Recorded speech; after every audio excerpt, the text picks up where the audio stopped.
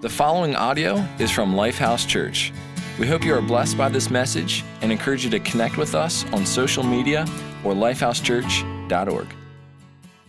Life has rhythms, and there are some rhythms in your thinking that are messing you up. And so what stinking thinking do you need to quit in this season? Just throwing it out there. Here's the deal, right? For almost 3 months now, we have been doing sermon series that have just been so appropriate to the season, but they have felt really heavy.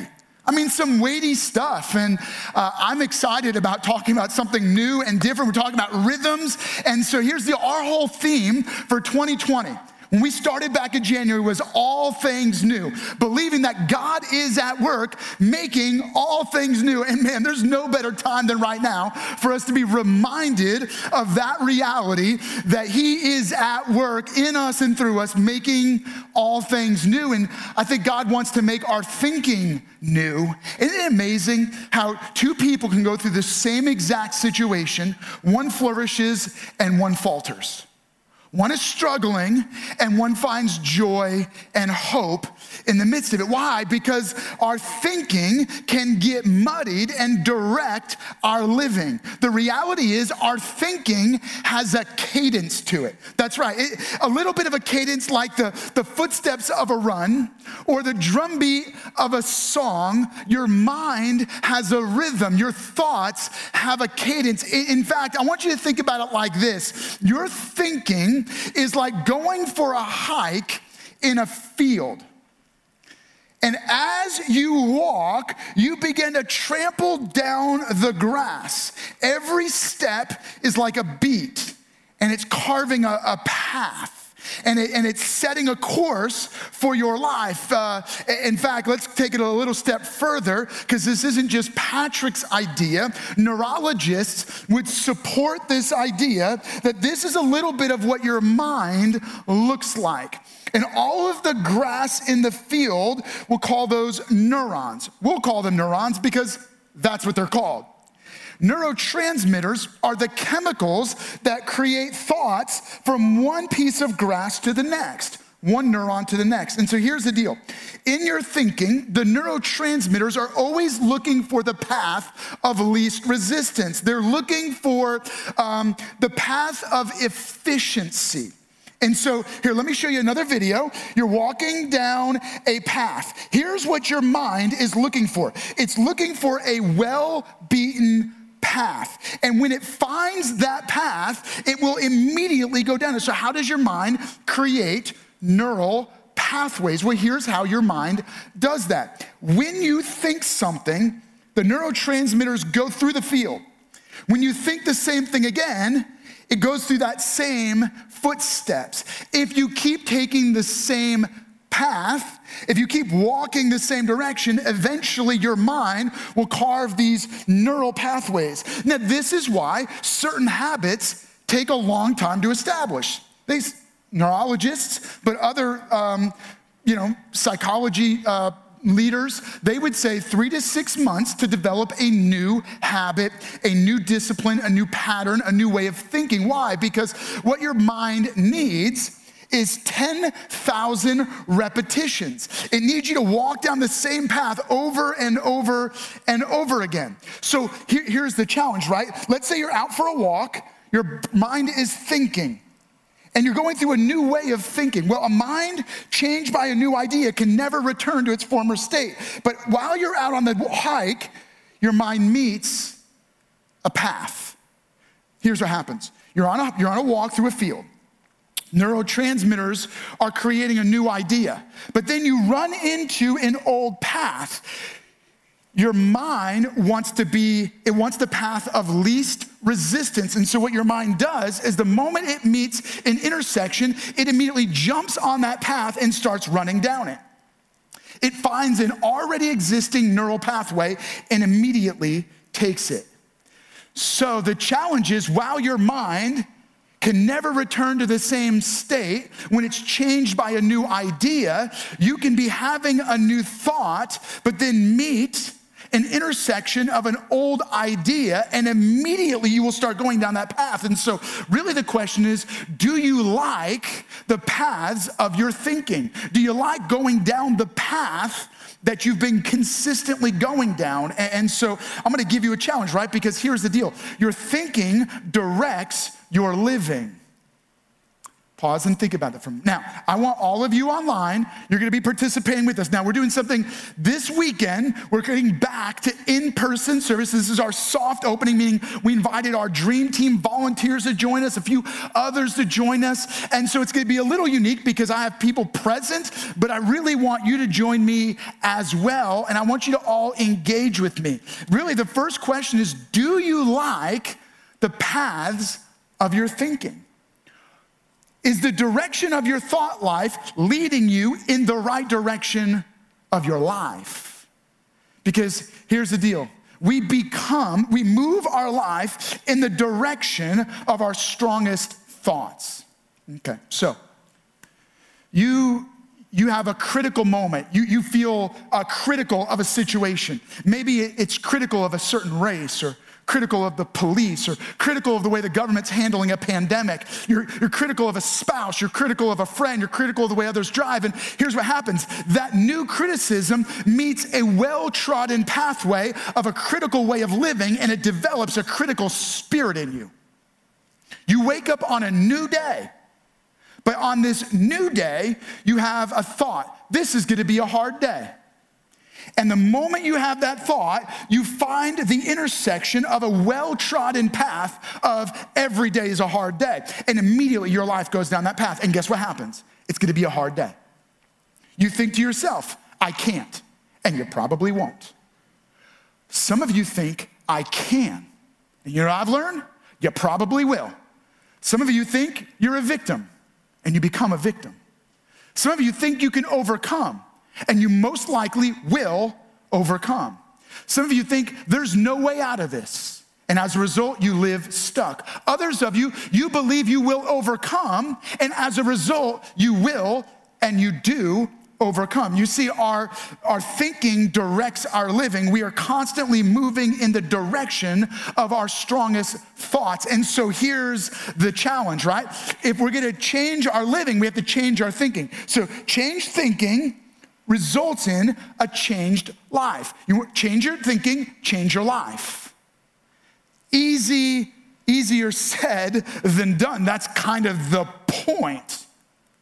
So because our life is directed by our thoughts and our life is moving in the direction of our strongest thoughts, we're gonna have to change our thinking if we're gonna change our life. But how do you do that?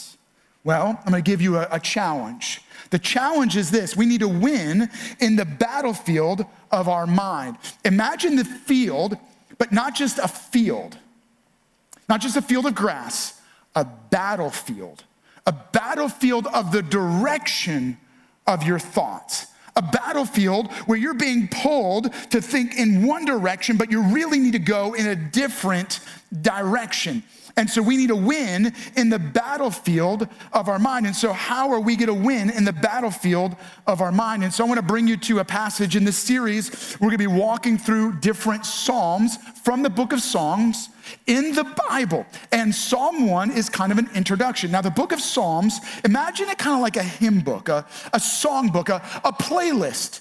Some of you have your Spotify playlist. This is kind of like a playlist for worship for the nation of Israel in ancient times. And many of these Psalms were written in very private moments, but written for the goal of corporate worship. And so David, he writes many of these Psalms, and he writes them, and Psalm 1 is kind of an introduction to the whole book of Psalms. And the idea of Psalm 1 is he's kind of introducing this idea of how we live our life, and how we live our life, not just with God involved, but how we live our life with our life being directed by God, and how God directs our thought life so that he can direct our life. So let's just jump in, and here's what we see right off the bat. Psalm chapter 1, verse 1. Blessed is the one who does not walk in the step with the wicked or stand in the way of the sinners. I got myself all thrown off here. I lost my cadence, my rhythm of reading. Blessed is the one who does not walk in step with the wicked or stand in the way of that sinners take or sit in the company of mockers. right? And so right off the bat, what you notice here is kind of this rhythm. He goes, your thinking has a rhythm where you're walking, you're standing, you're sitting. Your thought life kind of has an active part to it, and then it has this, it starts to relax, and then it settles in. He goes, you gotta be careful. You're blessed when you recognize that you can be influenced by who you're walking with, what you're walking alongside of, what you are standing next to, who you're hanging out with, and what you're sitting and watching. And in this psalm, he says you are blessed, meaning your life will flourish when you recognize, and he has a contrast of two ways of thinking. The first way of thinking is a wrong way of thinking. And so he's saying avoid this way of this rhythm of thinking where you're constantly walking with the wrong people, hanging out with the wrong people, and sitting and watching the wrong things. He goes, watch out for your thought life that is directed by lies and corruption and foolishness. But it's not just a warning. It's not just a way of thinking to avoid. He also gives us an invitation on a right way of thinking. So let's jump to verse 2. He goes, but whose delight is in the law of the Lord, and who meditates on his law day and night. So he goes, you're blessed if you avoid this way of living, and you're blessed when you delight in the law of the Lord, and you meditate on it day and night. And the idea here is this: you not only flourish at life, but he uses the word delight. What fills you with joy, what gets you excited throughout the day. If what gets you excited is God's word and God's way, then you will flourish at life. And here's the deal. So he has this contrast. He goes like this. He goes, okay, so there's a wrong way of thinking that we need to avoid. There's a right way of thinking that we need to take, a path we need to take. Okay. He goes, and as a result, those two different ways of thinking will create two different ways of living. And the different ways of living have two very different outcomes. Check this out. Here it is. Here's the outcome. That person, so he's referring to the person who walks in the way of the law of God. They delight in the way of God. And he goes, yes, that person is like a tree planted by streams of water, which yields its fruit in season, whose leaf does not wither, and whatever he does prospers. Not so with the wicked. They are like chaff that the wind blows away. He goes, here's the reality. When you go down the wrong way of thinking, your life falters and fails. When you go down the right way of thinking, following God's way and God's word, it flourishes. So he goes, and here's the result. One flourishes, one's fruitful, one falters, one faints, one fails. One prospers, while one is devastated and in ruin.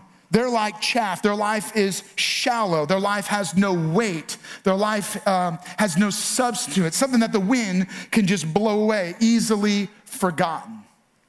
And the end result of these two paths, these two ways of living, these two ways of thinking are this. Let's jump to verse 5 and 6. So it says, therefore the wicked will not stand in the judgment, nor sinners in the assembly of the righteous. For the Lord watches over the way of the righteous, but the way of the wicked leads to destruction. Here's what the author is saying. He goes, when we are living trapped in a way of thinking that's directed by lies and corruption, the end result is that it wrecks our life and it leads to a forever ruin. And he says, but if you follow the way of God, God's way and God's word, your life prospers and there's an eternal prospering. So every one of us that are listening to this, we go, yeah, I want the good way, not the bad way. Well, how do you get this? And the challenge with this is that this is not a mind over matter teaching. So I know a lot of you, as you're hearing this, you're thinking like, okay, Patrick's talking about like mind over matter. No, not at all. Because here's the challenge. Every single one of us have deeply carved pathways, neural pathways of criticism, pathways of hurt, pathways of hate, pathways of frustration, of anger, of disappointment, of discouragement. And as we get up in the morning, we are looking for those pathways and we find them. and they get us into trouble. And so this isn't just a mind over matter, like you can make your life better by changing your thinking and changing your life, right? It doesn't work like that. So the problem is, because of all of these carved paths, you and I have developed routines that have become ruts, spiritual ruts, sin ruts. Sin is just a word to capture this idea of our bent away from God. And even your mind has sin carvings, where we have developed patterns of living that drive us away from God over and over and over again. And because our mind and our spirit push us away from God, we head, right? Our life is going in the direction of our strongest thoughts. And so we're always headed toward ruin because we're thinking about what we want rather than what God wants. We're following our way rather than God's way. That's sin. And the end result of sin is not just that it ruins our life, it ruins our forever life. We live far from God, headed toward a destruction. How devastating. But God. One of my favorite lines is to say, but God. God refused to leave you and I on this life path toward ruin. And so God intervened. He became one of us. He stepped into our world, not just into our field, but he stepped into our world, into a sin world, corrupted by lies, corrupted by Satan, corrupted by sin. And he took on our judgment, the judgment we deserved. And when Jesus died, he died once for all, absorbing the death sentence, the eternal judgment that you and I face. And because he died in our place, he was able to forgive us of sin. But Jesus didn't just die. Jesus rose from the dead. And in his resurrection, he purchased victory forever for everyone who believes in him by faith. And so as you and I believe in Jesus by faith, God's spirit enters into our spirit and transforms us. And so I want to pause for a moment. Maybe that's where you're at right now. Maybe your whole life you've been trying to do a mind over matter thing. No matter how hard you've tried, you haven't been able to get out of ruts, right? Because you're trying to force yourself to avoid the intersections with wrong ways of thinking that lead to wrong ways of living. What you need is for God to regrow the field of your mind by his spirit, make all things new, even in your mind. The only way that's going to happen is through faith in Jesus Christ, who forgives and gives new life. And if you're making that decision right now, whether you're present with us, for each one of you joining us online, can I encourage you, if you're ready to make that commitment, would you text us? Text Jesus. Let me just make sure I'm near the TV screen. Text Jesus to 41411. By the way, can I strongly encourage you?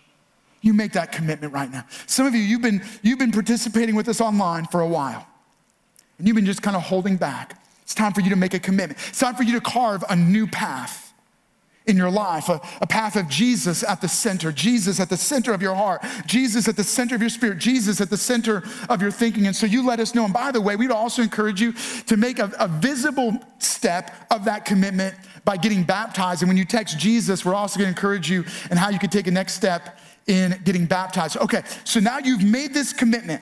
Here's what the author of the letter to the church in Rome wrote about what God does when you make a faith commitment to Jesus. Check this out. Romans chapter 12, verse 2. He says, do not be conformed to the pattern of this world.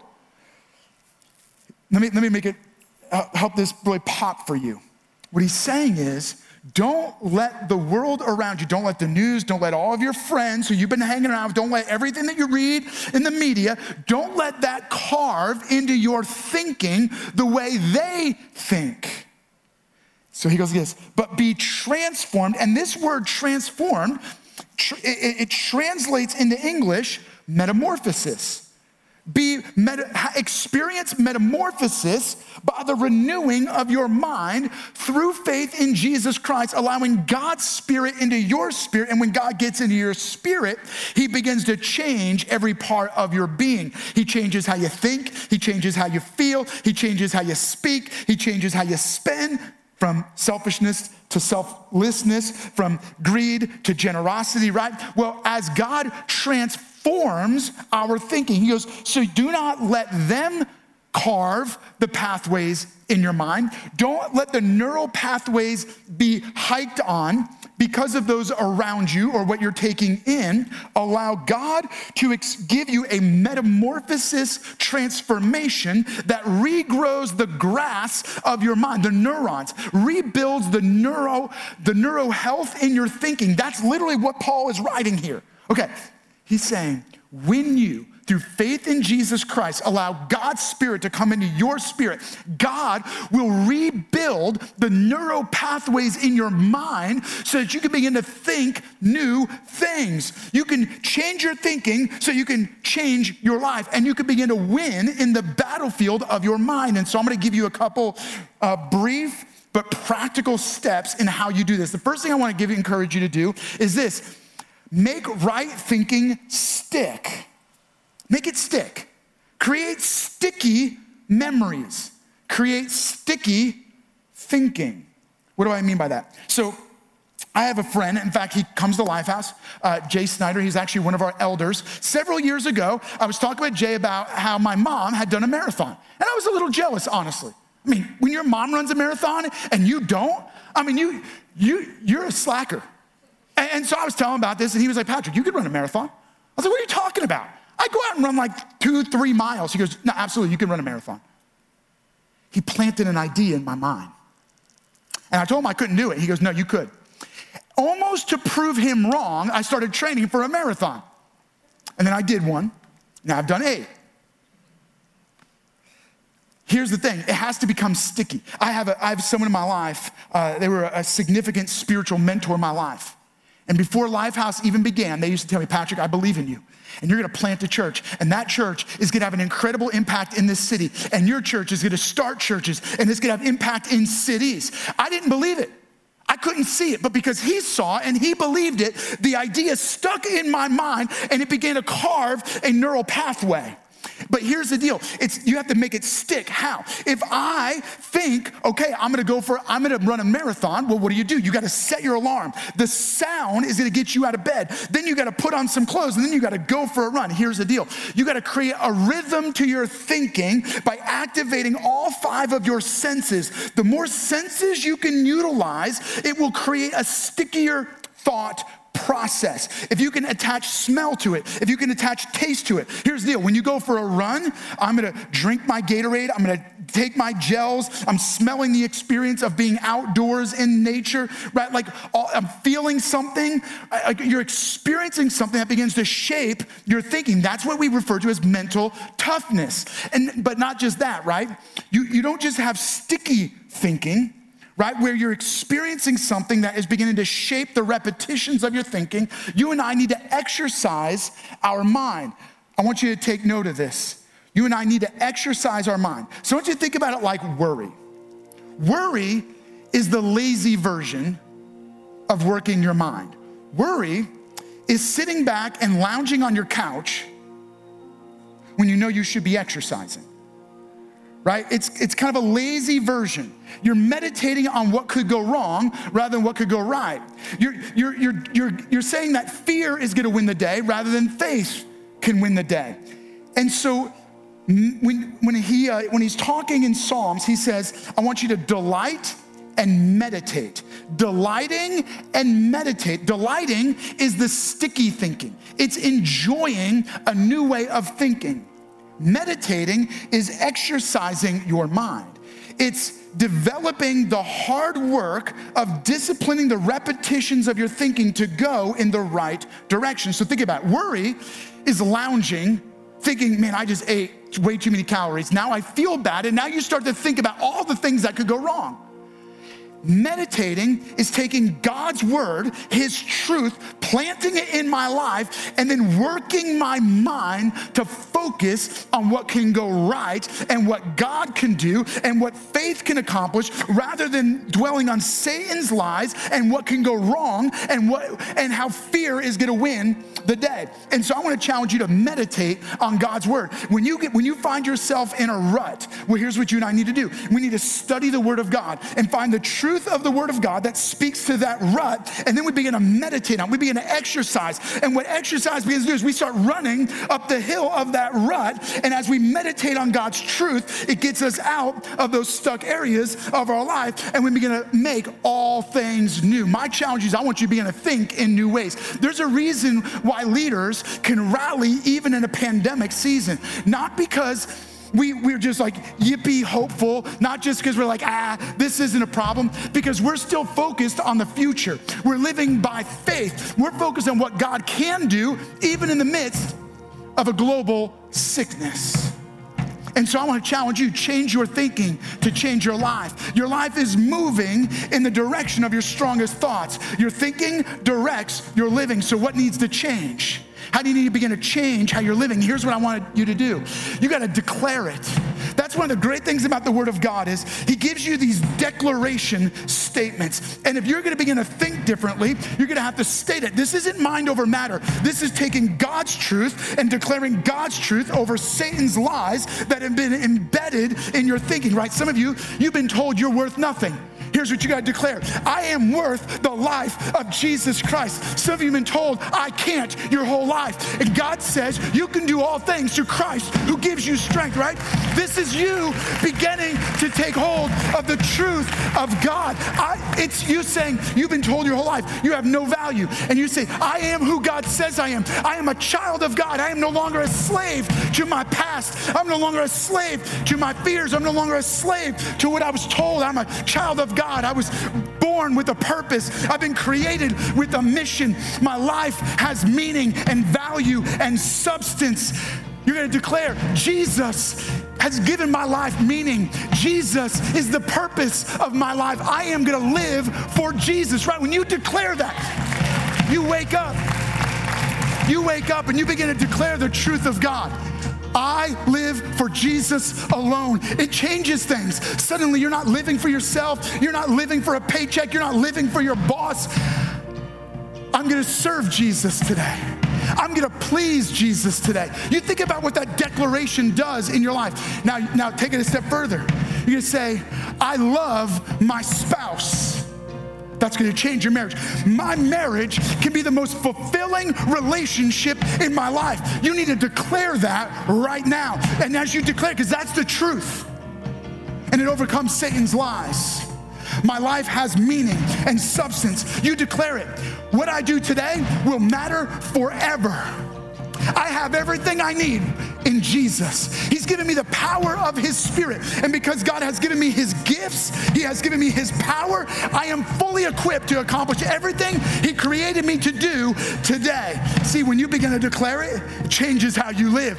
Maybe you puff out your chest a little bit. Maybe you hold your head a little higher. Maybe you're not cowering in fear. You're not worried about the news so much. You're not getting consumed with what everyone is getting consumed by. You say, I will live selflessly. I will give when others are greedy, right? As you declare it, it begins to change your life. And so that's what I want to do right now. I want to pray a declaration prayer over you. Jesus, we declare that right now. You are King and you are God and you are good all the time. And we are not going to live in fear. We're not going to live in doubt. We're not going to live in worry. We know that you are good regardless of what is wrong around us. What is wrong around us doesn't prove that you are wrong. It proves that you are good in spite of our troubles, in spite of our suffering. And so we look to you, God, and we say, God, you are good and we love you and we thank you that you are for us. And because you are for us, we can live every day for you. We love you and we will live for you and we will focus on eternity. We will focus on being selfless rather than being selfish. And God, we're asking right now that you begin to change our thinking so that we can have our lives changed by that new way of thinking. We declare this, we believe it by faith in Jesus' name. Amen. Thank you for listening to audio from Lifehouse Church. We believe that through Christ, life change happens here. So we invite you to connect with us further by visiting lifehousechurch.org.